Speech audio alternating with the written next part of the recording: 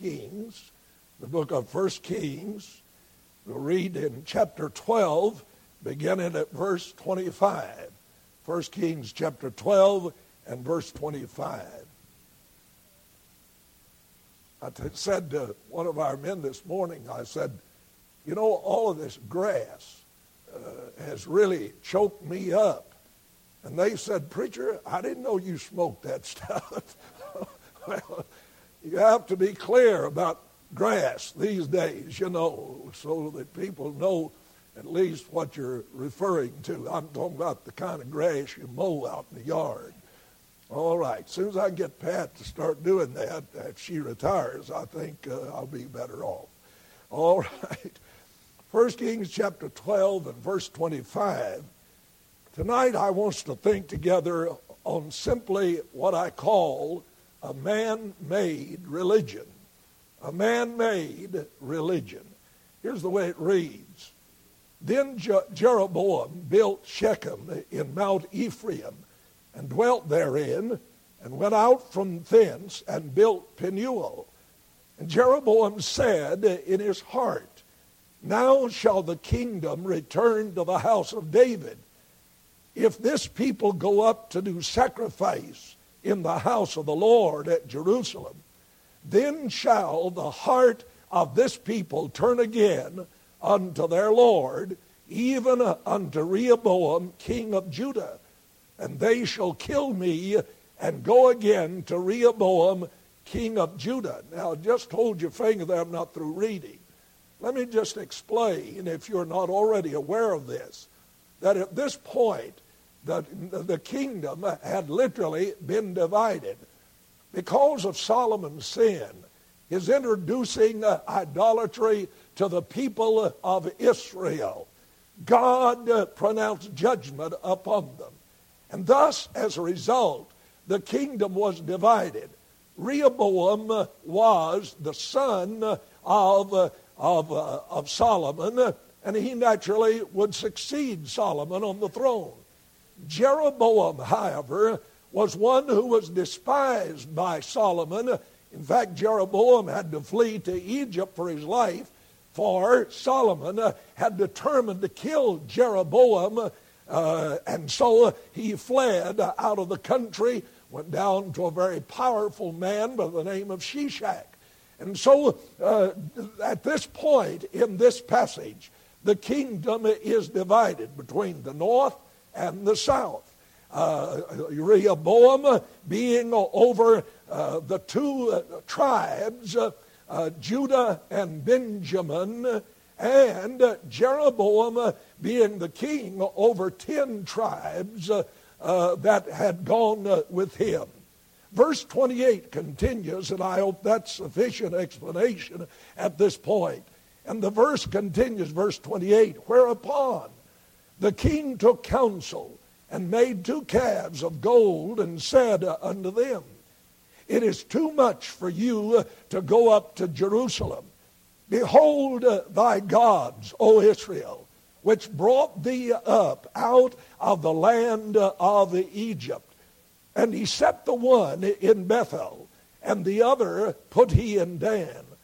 And this thing became a sin, for the people went to worship before the one, even unto Dan. And he made an house of high places, and made priests of the lowest of the people, which were not of the sons of Levi, the tribe from which the priests were to come. And Jeroboam ordained a feast in the 8th month, on the 15th day of the month, like unto the feast that is in Judah. And he offered upon the altar. So did he in Bethel, sacrificing unto the calves that he had made. And he placed in Bethel the priest of the high places which he had made. So he offered upon the altar which he had made in Bethel the 15th day of the 8th month, even in the month which he had devised of his own heart, and ordained a feast unto the children of Israel. And he offered upon the altar and burnt incense. man, apart and away from God, has always tried to devise a new way, a new method, a new plan, supposing that it would be far better than what the Lord had given to man.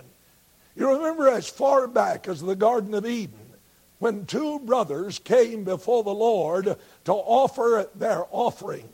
Cain brought an offering of the fruit of the ground, the work of his hands, whereas Abel brought a lamb and offered that sacrifice, shedding its blood and offering that upon the altar. A man called me yesterday and he said, "Preacher, I've got a question.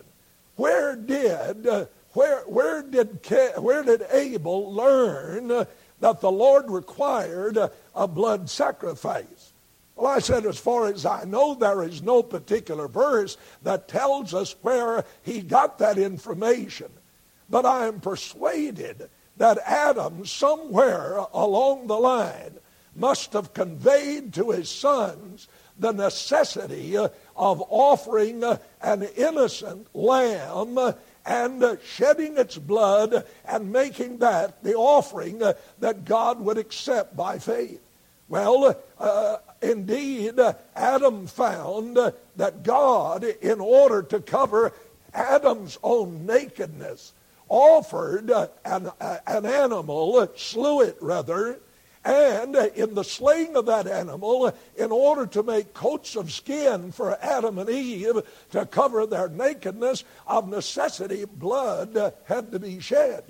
And so somehow the Lord has conveyed through Adam to his sons that God demanded a blood sacrifice, a blood offering.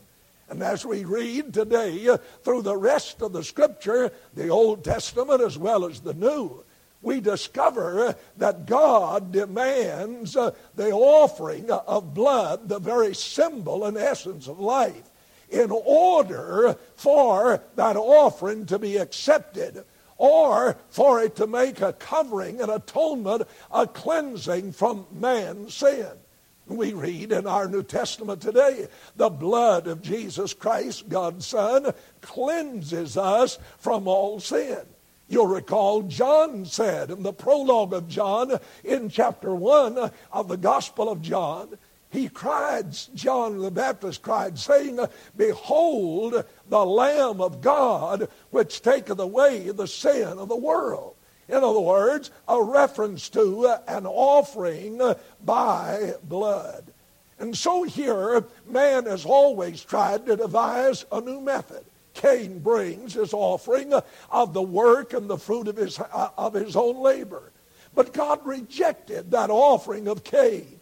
But he has respect unto Abel's offering, for he offered a more excellent sacrifice, the Hebrew letter tells us, than Cain did. He came offering it by faith, that is, trust in that atoning sacrifice that he offered unto God. And so men tried to devise new methods we could say what they call worship, the worship of God. Here then is the case of Jeroboam. He comes around and he devises a new kind of religion. In the very first place, at verse 26, I call this to your attention. Man-made religion always has its origin in the heart of man. But true religion doesn't come from the heart of man. It comes from the heart of our eternal God. It comes from the will of God, not from the mind of man. Isn't it odd that men somehow think, well, one way is as good as the other? You know, we all worship the same God, and one way is as good as another. I differ with that. The only way that is acceptable to God is God's way. Not man-made methods and plans and schemes and man-made religion, but yet man, it is born in his heart. What an odd place for a man to suppose that he could bring about a true religion. For Jeremiah tells us, you'll well remember, in Jeremiah chapter 17, that the heart is deceitful and it is desperately wicked. Who can know it? Greg read or quoted this morning a passage from the book of Proverbs 28 and 26 and tells us that the fool trusts in his own heart. How sad that men would trust their own ways and say, well, my way is as good as God's way. Oh, yeah, I know what the Bible says, but this is a better way of doing things. And boy, have we had a deluge of that in this modern day. Man comes along with his newfangled ideas and his new methods and his new approaches, and thus he brings about what I simply call a man-made kind of religion. The Lord says, you'll recall as well in Isaiah 55 and verse 8, my thoughts are not your thoughts, neither are my ways your ways. When will we ever learn that man who has gone astray from God and gone his own way, as Isaiah tells us in chapter 53, like sheep, we have turned everyone to his own way. Man cannot improve on what God, a holy, a perfect, a sovereign God, has already established and set down. But yet we come along in this modern day and man wants to form some kind of a new religion and says, hey, just do away with all that doctrine stuff. We all love Jesus. We'll all get together on Jesus. Just forget all this stuff of doctrines that they say has separated us. Well, I want to tell you now, and I've said it before, when you do away with the doctrine of the Word of God, you do not have the Jesus that is revealed in the Word of God. You have another Jesus. You have another spirit. You have another kind of religion. And so don't let any man depraved, don't let any man persuade you that the old-time religion is out of date with God. I still believe in that old-time religion myself. That's based on the Bible, the Word of God, as our only rule of faith and practice. So let me say that in the sense of Jeroboam, as he endeavors to establish this new religion, that we learn that the origin is of the human heart. Let's see. Look down verse 33. Notice he says in the middle of the verse, which he had devised of his own heart. Folks will always get in trouble when they try to work things out because I feel like this is right. I don't know how many people through the years in my ministry have said to me, well, I just feel like that what I'm going to do is right. I've told you about a fellow who used to live here in our county. He moved down from Virginia. He said he went home one night from his office and said as he was traveling home in his car, the Lord spoke to him and said, go home and beat your wife up and leave her. Now, I'm not giving you a joke. And this fellow said, I went home and gave her a whooping and left. And here I am down in Georgia. Well, I said, I don't know who sent you down here, but I know it wasn't the God of the Bible that I read about, nor the Jesus of the New Testament, not at all. Well, I said, why'd you do that? Well, he said, I just felt like it. I just felt like it. You know, if my dad had ever said, I feel like doing that, Mama had about a 10-inch iron skillet and always was a way of saying, hey, this is not going to work. Any woman is smart who buys her a set of those iron skillets when she gets married. Just keep them kind of on reserve in case. Now I'm going to be attacked by all the men in the church after this service. But here, what I'm saying is, this man-made religion originates in the heart of a man. You know, Nimrod, back in Genesis chapter 11, remember the story of the Tower of Babel. Remember how he said, let's all get together now. When the Lord had said, scatter all over the earth and replenish the earth, Nimrod come along and said, hey, the only way we can survive is just get together. And we'll build us this tower, and on the top of it there will be the heavens described. In fact, it wasn't a tower that Nimrod had planned to build to be tall enough to reach up through the atmosphere and the stratosphere and on up into heaven itself. No, that wasn't it. But on the top of that, there was the zodiac. There was the worship of the stars. There was what Brother Ira's talking about this morning. There's the worship of demon spirits and the devil himself. And so Nimrod comes along and said, well, we've got a better plan now. The Lord said you scatter and get over all the earth, but we're going to get together now. And he said, let us build us a tower. Let us. So Nimrod follows the same pattern as Cain, and he follows now, Jeroboam is going to follow the same pattern. The second thing you'll need to know about a man-made religion is it's generally devised for one's own selfish ends. For one's own selfish ends. People devise some kind of new doctrine and new religion and new methods and new programs, and they do it for the purpose for themselves. In other words, there's a selfish purpose involved in man bringing about a man-made and a new religious movement in order to aggrandize himself. Now notice what Jeroboam did here. He sets up two calves, golden calves. You know, money and wealth usually catches the eye of most people. And so Jeroboam said, we'll make these calves out of gold. We'll set one at Dan and one at Bethel. Odd that he had set one up at Bethel. Well, that's where his forefather came to know the Lord. You remember Jacob at Bethel, and there the angels God ascending, descending from heaven on that ladder, and Jacob had a conversion experience.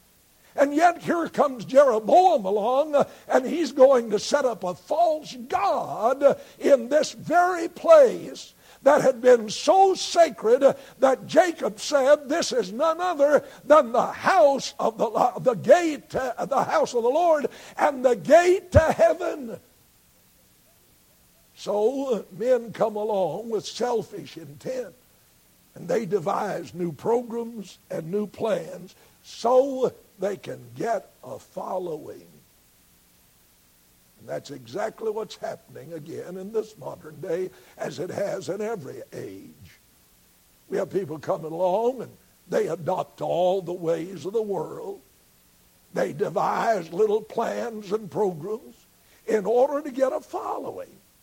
And yet when they bring them into that false kind of way, there is a while of excitement and thrill. But wait, sooner or later there is disappointment. Just as there was in Israel, there is judgment that comes as a result of disobeying and walking away from the Word of God. I don't mean to harp on this all the time, but I hear of these religious movements and they don't seem like they can get anywhere without having some kind of old rock dance band to come in and plink and plunk and jitterbug and carry on. I saw a TV show just one night this week off of Channel 8, the public television station. They were talking about the terrible syphilis epidemic that occurred down in Rockdale County around Conyers. They interviewed several of the young people who were young people at that time, and of such vileness, I could not listen. I could hardly view what was being revealed. But then again, they interviewed several. They interviewed one young man. And this young fella started going to one of these kind of rock Christian, so-called Christian rock concerts.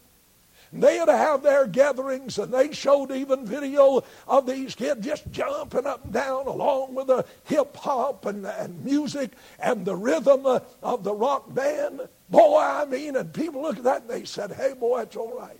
And this young man said, you know, I was excited for a while. But he said, I didn't find in religion what I was looking for. And you won't either. But you'll find in Jesus, you'll find in the Word of God that satisfies the longing of the soul. Say amen right there if you believe it. So what I'm trying to say is men have all these things. They want to keep the following. They want to have the crowd. Listen, I'd rather stay true to the Word of God and not have anybody but a squirrel or two and one or two folks to preach to than to bow down and go the way of the world. And I've been in this business too long, honey. If you think I'm about to turn around and go the other way, you think again. The whole story is men, for their own selfish purposes, want to develop a new kind of religion. Well, he said to the people, Jeroboam's reasoning was, if I don't set up these golden calves, by the way, isn't that what Aaron did when Moses was up on the mount, delayed in his coming, and he makes this golden calf? Now I want you to get this. In this act, they were not denying the existence of God. Nor were they saying, we are not really worshiping Jehovah God. But they were saying, hey, this will just kind of help us along. And the Lord had already said in the commandments that he gave Moses, thou shalt not make unto thee any graven image or any likeness of anything in heaven or on earth or under the earth. The Lord wants people to worship him and walk with him by faith. The just shall live by faith, not by icons, not by gods and goddesses, but simply by faith. That's what charged and stirred and convicted and convinced Martin Luther. Oh, the truth is, we are to live by faith.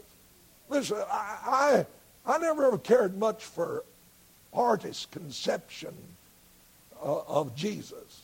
I just never have cared for that. I don't even have a so-called picture of Jesus in my home.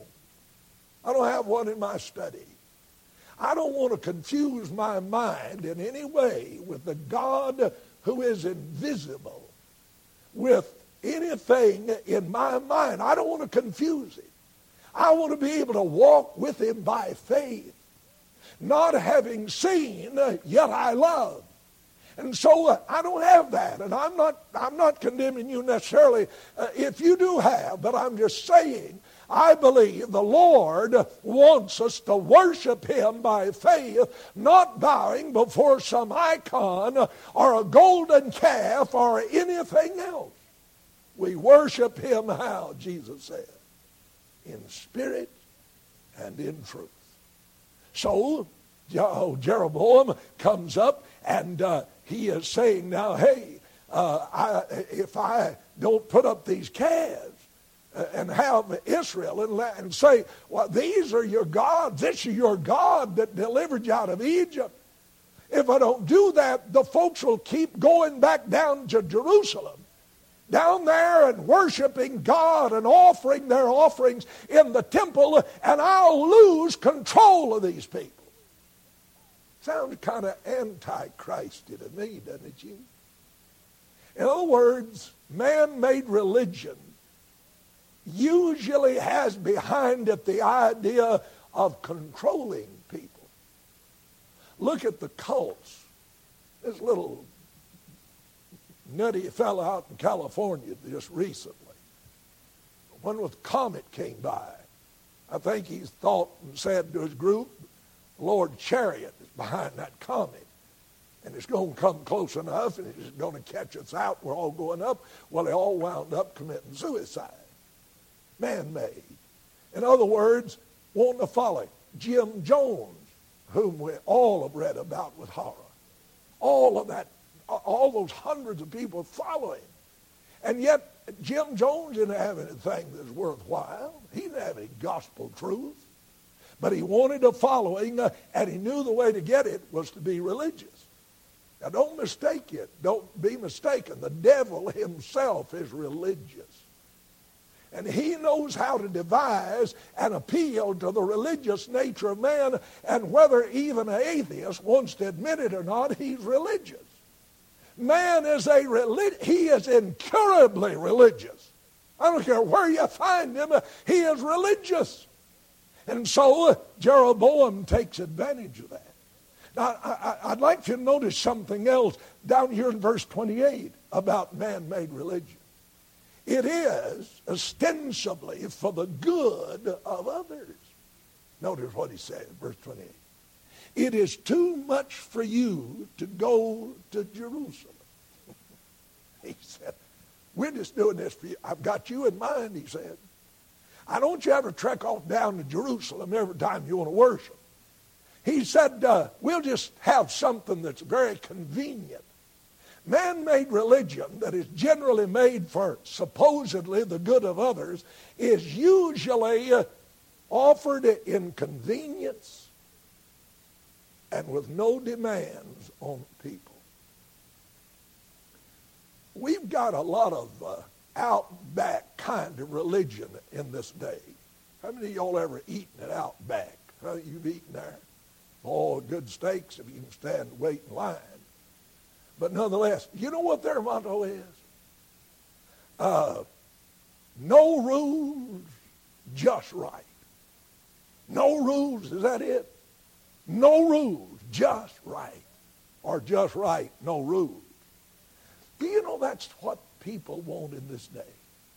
They want a convenient religion. They don't want to go and hear an old loud-mouthed, bald-headed preacher get up and tell them about their sins and tell them they ought not to be cussing and gambling and buying lottery tickets and supporting the evils of Hollywood through the theaters of our day and running off down to the dance hall. And certainly in the summertime, they don't want a preacher to stand up and tell them they ought to keep their clothes on. You're welcome. They're like that. We want a convenient religion. We want a comfortable religion.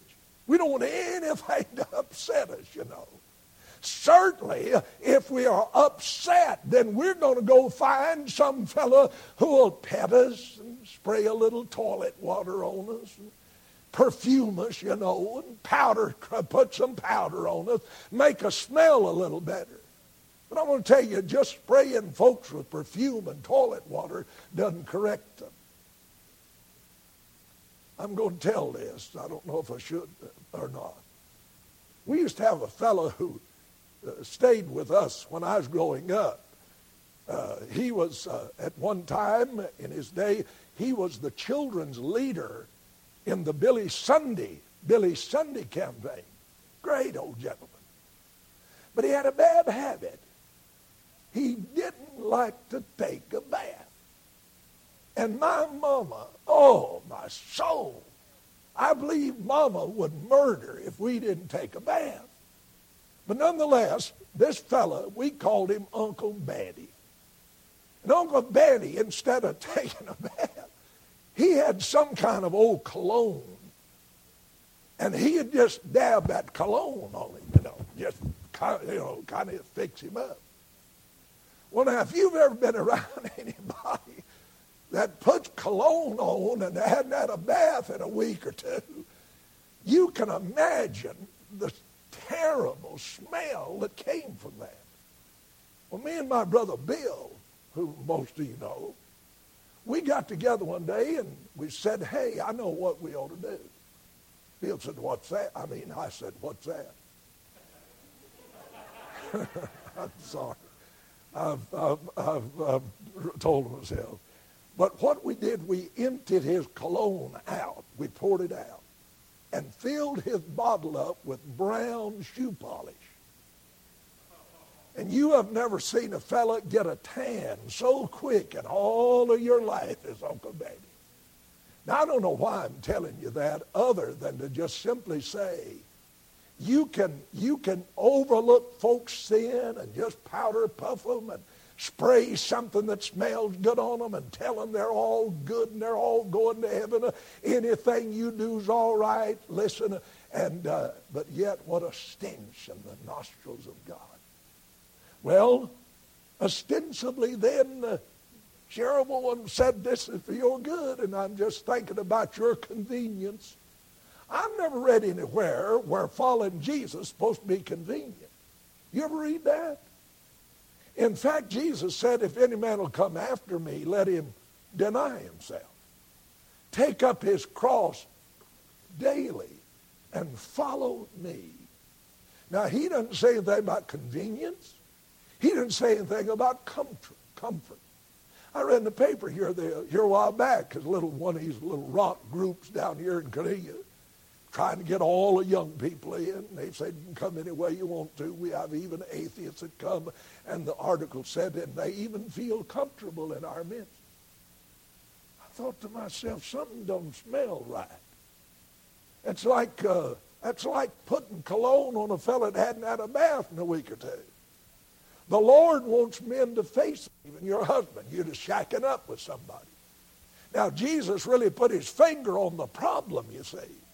He had to uncover all of that before he could really get down and bring the cure to this precious woman's spirit. And it's hard for a person to face their sin. They'd rather shoot the preacher than to say, yeah, I guess you're right. I know I shouldn't do that, and I shouldn't be like this. And it'd be easier just to assassinate the preacher than to have to say I'm wrong. Well, I didn't mean to stay on that so long. The devil's lie has always been, what I'm tempting you to do is for your good. He did to Jesus. He said, you're hungry, been up here 40 days, nights, and I know you're hungry, and if you're the Son of God, or said you are, turn these stones out here into bread. I'm saying that, and listen, that'd be for your good. You don't want to perish up here on top of this mountain. In other words, the devil did the same thing back in the Garden of Eden, didn't he? Why, he said to Eve, what I'm telling you to do, if you'll partake of the fruit of that tree that God said you're not to, why, the reason he does that, why, he knows in the day that you do it, you're going to become perfect, just like God. The devil's tricks. It's for your good. All for your good. And how many people do that? They do it in business. They do it in homes. They do it in marriage. They do it in churches. All of this is just for your good. Well, our lives would be for the good and the glory of God, not ourselves. Let me move on quickly, or I'm not going to finish by the 30 hour. Let me say in the second place that man-made religion is contrary to the Word of God. Anything that pleases God will be in accord and sympathetic to the Word of God. Well, these fellows come along and they'll say, God revealed so-and-so to me. I have a word from God, a new vision. You better watch that crowd. If it's not in the book, you better leave it alone. If it's not in God's Word, I don't care how big a crowd they've got. I don't care how excited everybody gets. I don't care how much money they pull in. I want to tell you, if it's not in this book, men will have to answer to God one of these days for that very thing. Well, let me move on. A man-made religion always becomes a snare to others. Verse 30, notice what it says. Verse 30 reads, and this thing became a sin, for the people went to worship before the one even unto death.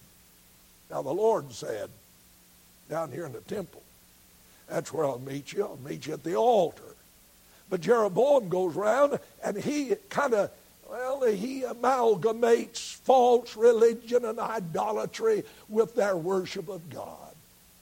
He builds some high places, and that was the place where evil, where the idol worshipers, Baal worshipers, and so forth.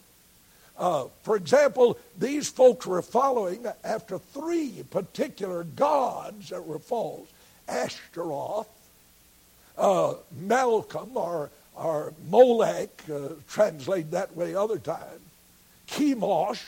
These were gods that heathen people worshiped. And yet what Jeroboam was going to do was just kind of bring all of that and mix it up. Now, I'm not, and I hope you'll understand when I say this. If you have ever studied the doctrines and the actions, methods of Catholicism, I'm not talking about Catholic people, I'm talking about the doctrine. You'll find that they have gone into countries and they have enmeshed the false religions. They do not demand that even idol worshipers in jungle situations disown their God, but rather they say, here is God and we offer him to you. Worship him along with your God. The Bible said, thou shalt have no other gods before me. God is a jealous God, if you please. And he demands our absolute devotion and our absolute surrender and our following of him. So when Jeroboam did this, it became a snare to all the people, and they became guilty of idolatry. Now, when you read of Jeroboam, and his name is mentioned several times in the records of the Old Testaments, particularly in the book of Kings and Chronicles. Do you know what it'll say about him? Jeroboam, who caused Israel to sin, or who committed greater sin than any other king. And do you realize this? The influence of Jeroboam? Every king that followed him became a bad king over the people. And so it is. His influence, idolatry, always becomes a snare to men and women. Not only that, but let me move on. Man-made religion, verse 31 would reveals that it has no regard for purity. Verse 31, do you see it? And he made an house of high places, made priests of the lowest of the people, which were not of the sons of Levi. He went around and he'd just pick anybody. The lowest, that is the base sort. Men who had no concern for purity, no concern for holiness. And he chose them. In other words, from God's standpoint, these priests were unqualified priests and leaders of the people. That's the reason Paul is so dogmatic when he writes in 1 Timothy chapter 3 about the qualifications of a pastor. I mean, he lays it down. Now, he didn't say these folks cannot be saved, but he's saying they're disqualified, just as people who are not in the tribe of Levi said, you're not in, you can't be a priest. You can't be a priest. Why? Because God said so. That's why. That's good enough for me. That used to be good enough for me when I'd say to Dad, and when he'd say, no, you can't do that, and I'd say, why? He said, because I said so. That's good enough. And I know modern day psychologists make a lot of fun of that. But that's good enough for any young'un. If Mom or Dad says no, that's enough. Certainly, I mean, explanations when there's a need for it ought to be given. Just because, well, anyway, let me move on. Unfaithful, unqualified priests. These men had an outward conformity and parade, and that seemed to be enough to meet all its requirements. Then last of all, I'll close. Look at verse 32 and verse 33. Here you'll find that man-made religion, Jeroboam religion, had an appearance of being right. It had an appearance of being right. Look at verse 32 and then verse 33. Jeroboam ordained a feast in the 8th month, on the 15th day of the month, like unto the feast that is in Judah. Now, you know what he did? The required day was on the 7th month and the 15th day of that month. But Jeroboam comes along and says, oh, it doesn't make a difference. We'll just have it on the 8th. That'll be more convenient, you know. That'll be more convenient. And so, we don't want to put too many demands on the folks. So we'll just change this, and it'll be easier for everybody, and to everybody it had the appearance of being right. Now, what he is doing, he had an altar. That's what was in Judah, the temple. They had priests. That's what he had. And they had ordained feasts. That's what they had. Now listen, in Atlanta, there's a church, quite a thriving church, that is called a gay church. Now, I don't know where they ever got the name gay for a bunch of perverts and queers and homosexuals. But that's exactly what they're, gay. It's a gay church. So come in and we sing the songs. And by the way, down in Florida, Brother Lively, and you don't have anything to do with this, I know, there is a school that announces itself to be a fundamental Bible-believing school where they're training young men for the ministry, but their professors are homosexuals, and they teach the youngsters that it's all right, it's just another way of life. I want to tell you something, folks. You can make all the excuses you want to make, but you won't change God's book on the subject. And you can call it fundamental, and you can have your altar and your priest and your regular feast and do everything just like an old-fashioned church does. But God said He said, I can't accept that. God rejects it. So, though to man it has the appearance of being right. I would get on the healing crowd tonight, but I don't have time. Looks so right. What's so wrong with the preacher slapping somebody upside the head and them falling backward? What's so wrong with that? When he comes up, he's healed. I want to tell you what's wrong with it, basically. It's leading people astray and putting people's faith in some kind of supposed supernatural kind of event rather than just what the Bible said, walking by faith. Well, I said enough to get you stirred up, and I trust that we'll be careful about following man-made religion. If you want the true religion, undefiled, you'll find it in this book.